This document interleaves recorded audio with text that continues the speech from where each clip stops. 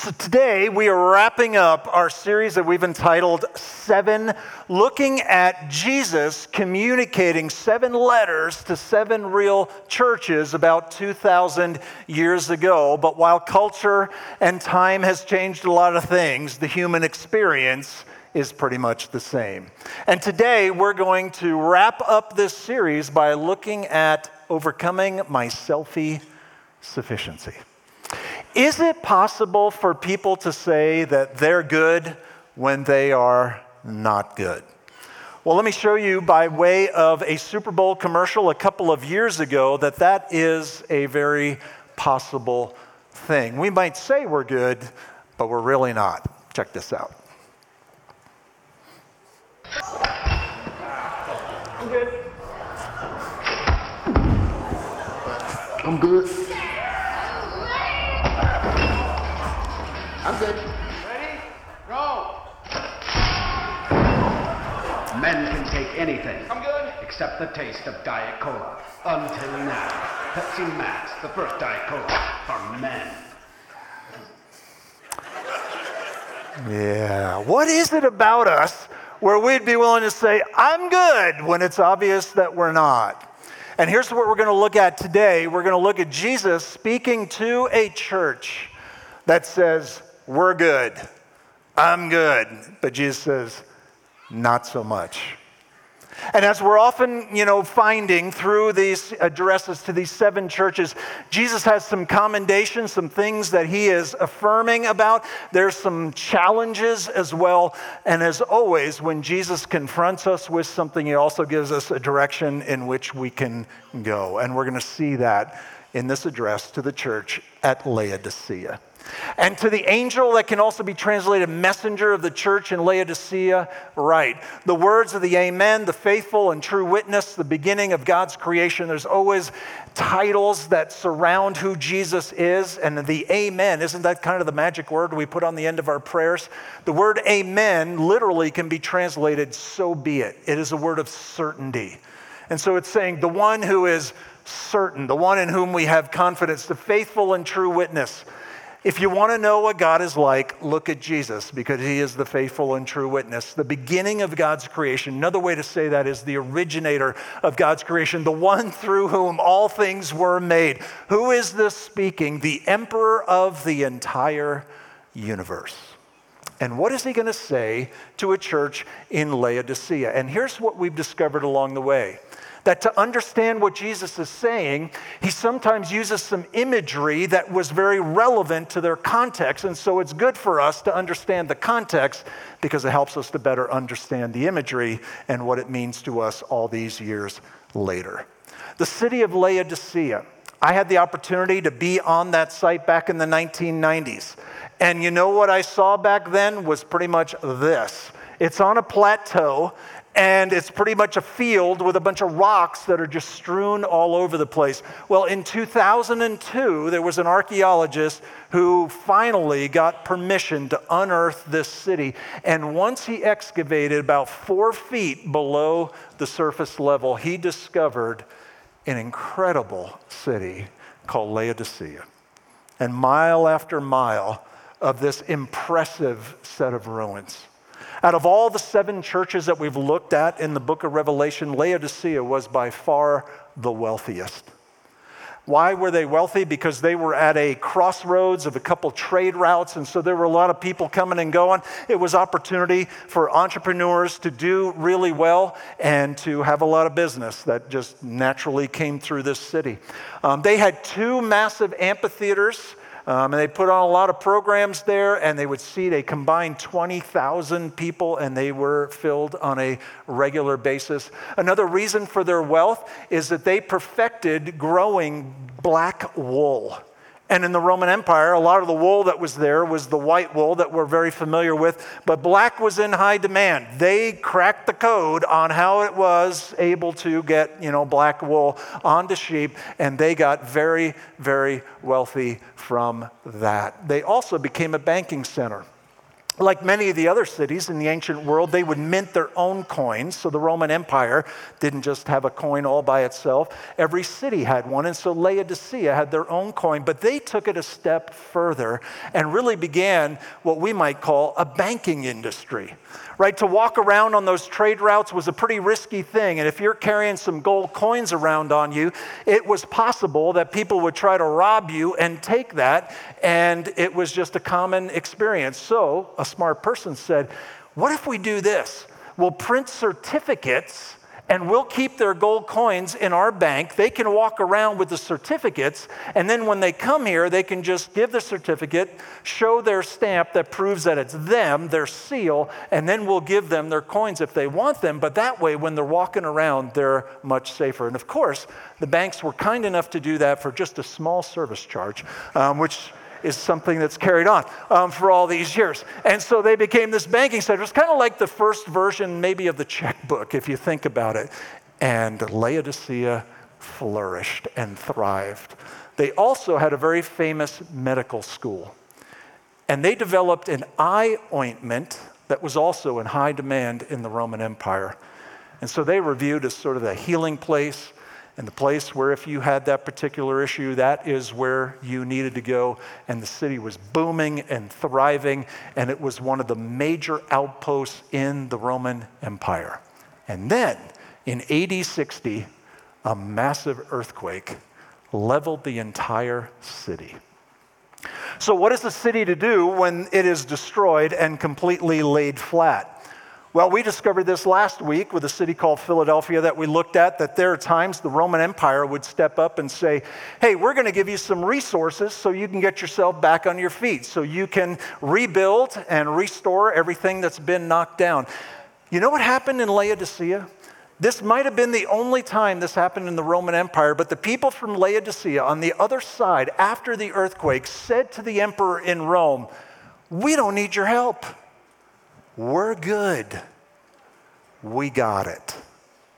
And a couple examples of what was said there. Tacitus was a Roman senator. Laodicea rose from the ruins by the strength of her own resources and with no help from us. One of the people in the city, Flaccus, restored these heated walkways at personal expense. And you can almost hear the pride in his statement, right? We don't need Rome. We got it. We're good. They had a city motto, and it was put onto their coins, and it would say this early on in their existence. Laodicea, the sacred and autonomous. What's another word for autonomous? Independent. I got it. Don't need anything else. I'm good to go. Eventually, they dropped the phrase, the sacred, so it was just Laodicea, the autonomous. Any relevance about being independent? About being on our own, maybe even valuing that more than the sacred. In a time where we value so much everybody's independent decisions. And Laodicea was that kind of place. And they got there because so much was so good that it led them to the place where they said, I'm good. We're good. We don't need the Roman Empire. We don't need the help of others. We got it. And so here's one of the things that Jesus says to them. For you say, I am rich. And there are a lot of ways in which that was literally true. I have prospered, and I need nothing. I need nothing. Imagine getting to the place where you're so self-sufficient that you think, I don't need other people. I don't need the empire. Maybe I don't even need God. I got it going on. And so what is Jesus' critique of Laodicea? Spiritual self-sufficiency. And in the realm of faith, this is, I believe, the hidden danger. The hidden danger that we don't often see because you look around and there are a lot of indicators that tell us that things are going really well. But there might be a reality that is somewhat different than what we perceive and what we see. You know, there's a hidden danger medically, and I happen to have that. You ever heard of high blood pressure being referred to as the silent killer? Because you don't have symptoms, it's genetic, and you know, I've in a family where that is just a reality. Take a pill to monitor that, and you know what? It kind of regulates it, and life is better on the other side of that. But unchecked, it can become very serious and become life-threatening. Well, there is a form of spiritual pride, of spiritual self-sufficiency that can lead us to the place where it chokes the spiritual life out of us. And how do we get there? Because that's never what God's intention is for us. And I wonder if maybe it can happen this way. And I'm looking to my own life as one example of this. That you come at one moment to this realization, this light bulb moment. You know, I can't make myself right with God, but here's the incredible news. This is amazing grace that Jesus left heaven, came to this world, lived the perfect life that I could never live, sacrificed it on a cross, took all my sins upon him, made payment for it. 3 days later, he rose again from the dead, supernaturally conquering sin and death, and I can be made right with God in him. And then what? And I think it's possible for people to say, okay, now I got to get busy. And now it's up to me. And I wonder if that can even lead us down a road where after a while we think, I got it, I'm good. But after a while we don't pray very much. And we don't participate in the purposes of God very much. And it seems like the spiritual passion has just oozed out of our lives. And we go through some motions, but the life just seems like it's ebbing away from us. And where did it go? And have we factored the supernatural out of our journey with God because we have become more spiritually self-sufficient and we say, I'm good. And Jesus is going to show up in the life of a church and say, not so much. So how do we overcome selfie-sufficiency? And how do we get to the place where that spiritual passion in life is in our lives the way that God intends for it to be? Let me give you a couple things that come from Jesus' statement. First is to own the symptoms. Own the symptoms. What does that mean? Check out Revelation 3:15 and 16. I know your works. You are neither cold nor hot. Would that you were either cold or hot. So because you are lukewarm and neither hot or cold, I will spit you out of my mouth. This is Jesus talking. Now, Laodicea, here's the good news. You're mentioned in the Bible. Here's the bad news. You're making Jesus sick is basically what this is saying. And what is he talking about here? And why would he use this sort of vision, of hot and cold? Well, Laodicea, for all of the things that were going well and right in the city, they had a big problem. And the big problem was water. They didn't have any of it. They're on this high plateau plain, and it was pretty much just dry. But on both sides of them, there were communities that had water, and one had hot water and the other had cold water. Hierapolis, on one side, had these springs that would bring up like hot tub kind of water, jacuzzi water. And so after long days of snowboarding at Snow Basin, they would go to Hierapolis, and that is medicinal, and it's relaxing, and it's good, right? On the other side was a city called Colossae. And Colossae had snow melt water that ran all year long. And cold water is refreshing, and it is good. And so you got hot water, you got cold water, you got no water. So what is a city with no water to do? Well, they decided through this engineering, that they were really good at carrying out back then, that they were going to pipe in some water from both places. And so, scattered across that plain, there's a whole series of different pipes that look a whole lot like this. And you can see inside of those pipes, there is some residue from the minerals and the deposits inside the water because the water softener had not yet been invented, and we know what all of that is like here. Well, they had that issue there, but here is what Jesus is saying in being either hot or cold. Both of those are really good and really helpful, but lukewarm is not good for anything. And the hot water that was piped in wasn't hot when it got there. The cold water that was piped in wasn't cold anymore. And he's using the analogy of water to talk about the spiritual life of people who lived in a city that looked great, but pretty much they said, we're good. and we don't need God either. They said to the emperor of the universe the same thing that the city said to the emperor of Rome. We're good. Let me put it into Starbucks terms about this, hot and cold. Starbucks sells a cappuccino, and that's hot, and it's really good. Starbucks also sells a frappuccino, and that's cold, and that's really good. You know what you won't find at Starbucks? A tepid chino. Just kind of room temperature, lukewarm. We'll let bacteria grow in there all day. It'll be awesome. You just come in and get that. Hot is good, cold is good, lukewarm, not so much. And that's what was happening in Laodicea, and I think this is where it leads us, that a passionless faith leads to a purposeless faith. And that is never God's intention for us. But people like me and people like us can wind up there.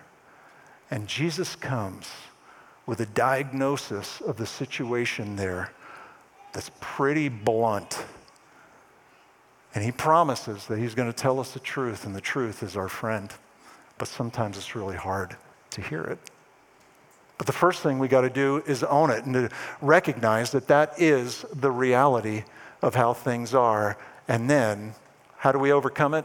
We understand the disease. So here comes Jesus' reality check. For you say, I am rich, I have prospered, and I need nothing. Right? They're saying, we're good. Not realizing that you are wretched, pitiable, poor, blind, and naked. Jesus' words to people who are spiritually self-sufficient. And Jesus never leaves us in that space. He's always going to give us a direction that leads us forward. But before we find a way forward, we need to recognize that we are in need of a way forward. Because if we stay in the place where we say, you know what, I'm good, I don't need it, I got it going on. And this can be a reality for people who have walked, with God for a long time. As I said, I grew up in church, been on a journey for a long time, and it'd be easy to say, you know what, pretty much heard it all, read it all, I got it. Don't really need much. That's a danger. But we could be new to this whole arena of faith, and I still think there's a danger there for us. We can say, look at all those people who have been walking for a long time, and they got a smugness and kind of a certain sense of, God having it all under control. I don't need them, and I don't need their church, and I don't need, what belongs to them. And so anybody could wind up at a place like that, where it's just kind of lukewarm, room temperature.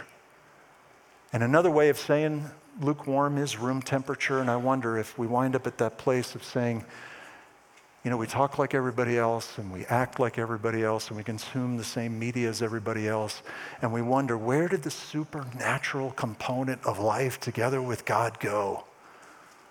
Could it have gone in the direction of being spiritually self-sufficient and saying, I don't need it, I'm good?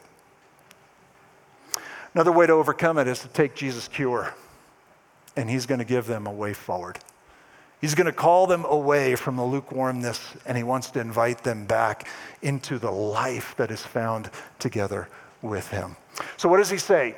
He says, I counsel you, so let me be your sort of spiritual banker right now. And I counsel you to buy from me gold refined by fire so that you may be rich. I thought we were rich. Well, you're rich in one way, but we're talking about spiritual riches. And when Jesus was here in this world, what he talked about in the Gospels over and over again was this idea that when you take your time and your energies and your passion and your vision and you pour it into the purposes of God, you know what you're doing? You're storing up treasures in heaven. And that's true riches. And so these are people that Jesus is really pinpointing. You've moved away from the purposes of God, the things that God sees in this world, the things that matter to him, the people that are hurting, the people who are in need of some help, the people that maybe need an arm around their shoulder. That's just kind of gone lukewarm. And so he's really calling people to invest in the things that matter to God and to see what God sees and to have our hearts beat for the things that God's heart beats for. And then he goes on, he says, and to also buy white garments so that you may clothe yourselves and the shame of your nakedness may not be seen. Remember they were wearing this black wool? Well, the color white in the book of Revelation shows up again and again with white robes that are put on, and it is a symbol, an indicator of holiness, which is really found in intimacy, growing closer and closer to God. So involve yourself in the purposes of God, grow closer in your intimacy with God, and pursue the holiness of God, not the self-righteousness, not the judgmentalism, but the righteousness of God.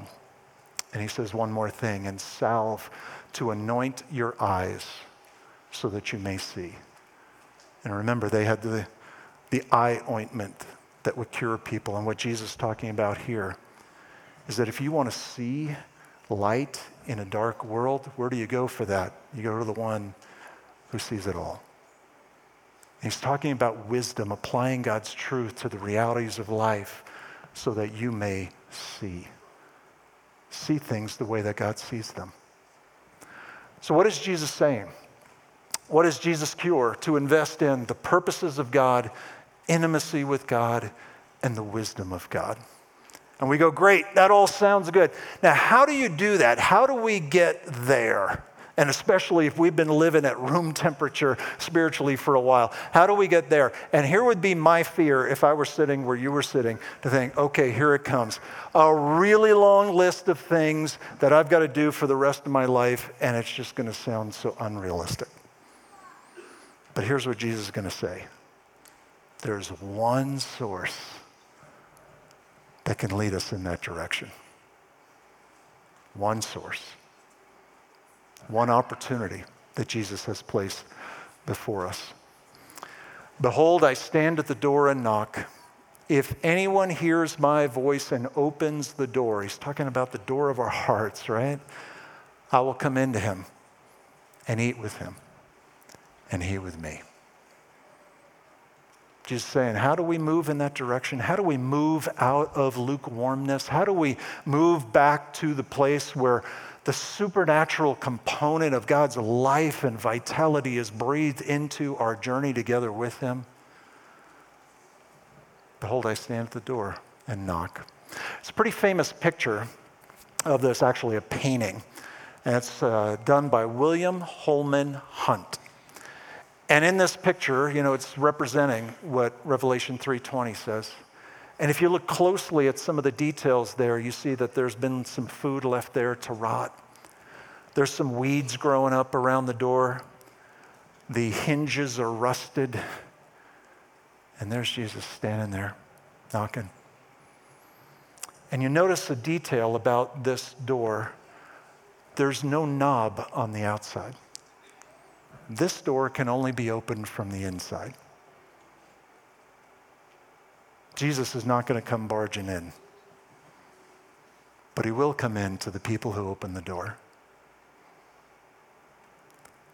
And there's an opportunity for us to recognize, you know what, Jesus, maybe I've let some things get a little bit unkept, untended, just left alone. And Jesus patiently knocks. And to whoever opens the door, what is the promise that he makes? If anyone hears my voice and opens the door, I will come into him and eat with him. And eating 2,000 years ago was like a way of saying, we are close. We have a relationship. We're tight. And that's Jesus' invitation to Laodicea. It's his invitation to us. And if we've been living in that tepid, lukewarm, room temperature, spiritual place, he's inviting us to open that door.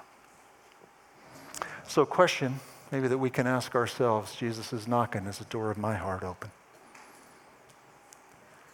And it could even be that maybe for the very first time, Jesus has been knocking at that door and we've never opened that door.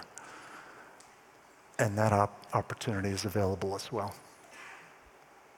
So I want to do something here this morning, and we don't do this very often, and I promise this is not going to get real creepy or scary, okay?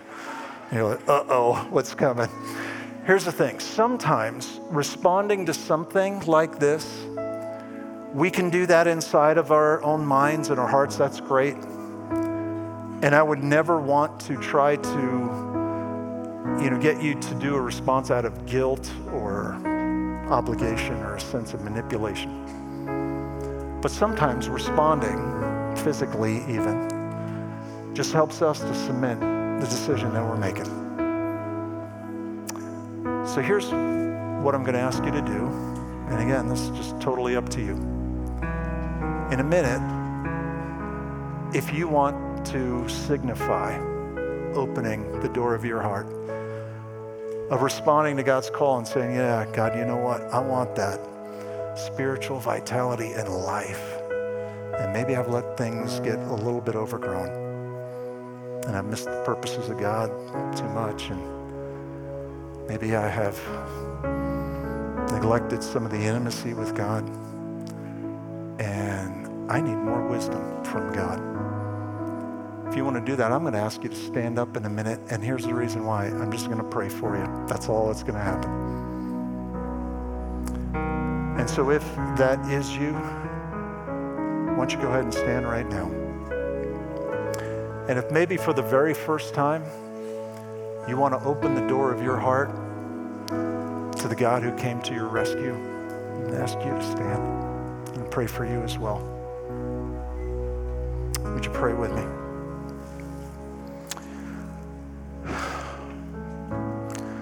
So Lord Jesus, thank you for grace upon grace. It is your undeserved love that just reached down and rescued us. We could never do it ourselves. And God, would you forgive us? And I, Jesus, would be standing if I had been sitting. Would you forgive us for the times in which, okay, I got it. Got this figured out. Don't need help. Don't need other people. Maybe, even though we'd never say it out loud, don't even need you. And God, would you help us to rely on you just day by day?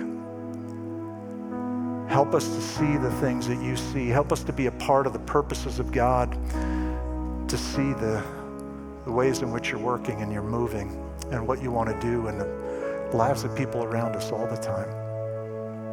Help us to see the person who needs an encouraging word, or maybe needs a little help along the way. And God, would you help us to grow closer and closer to you? Would you help us every day to recognize that we need you? We need you every moment. And the only way that we grow closer in our intimacy with God is by turning to you on a regular basis. And God, would you help us to find wisdom? Our world, our day right now requires wisdom. And God, would you lead us in that direction?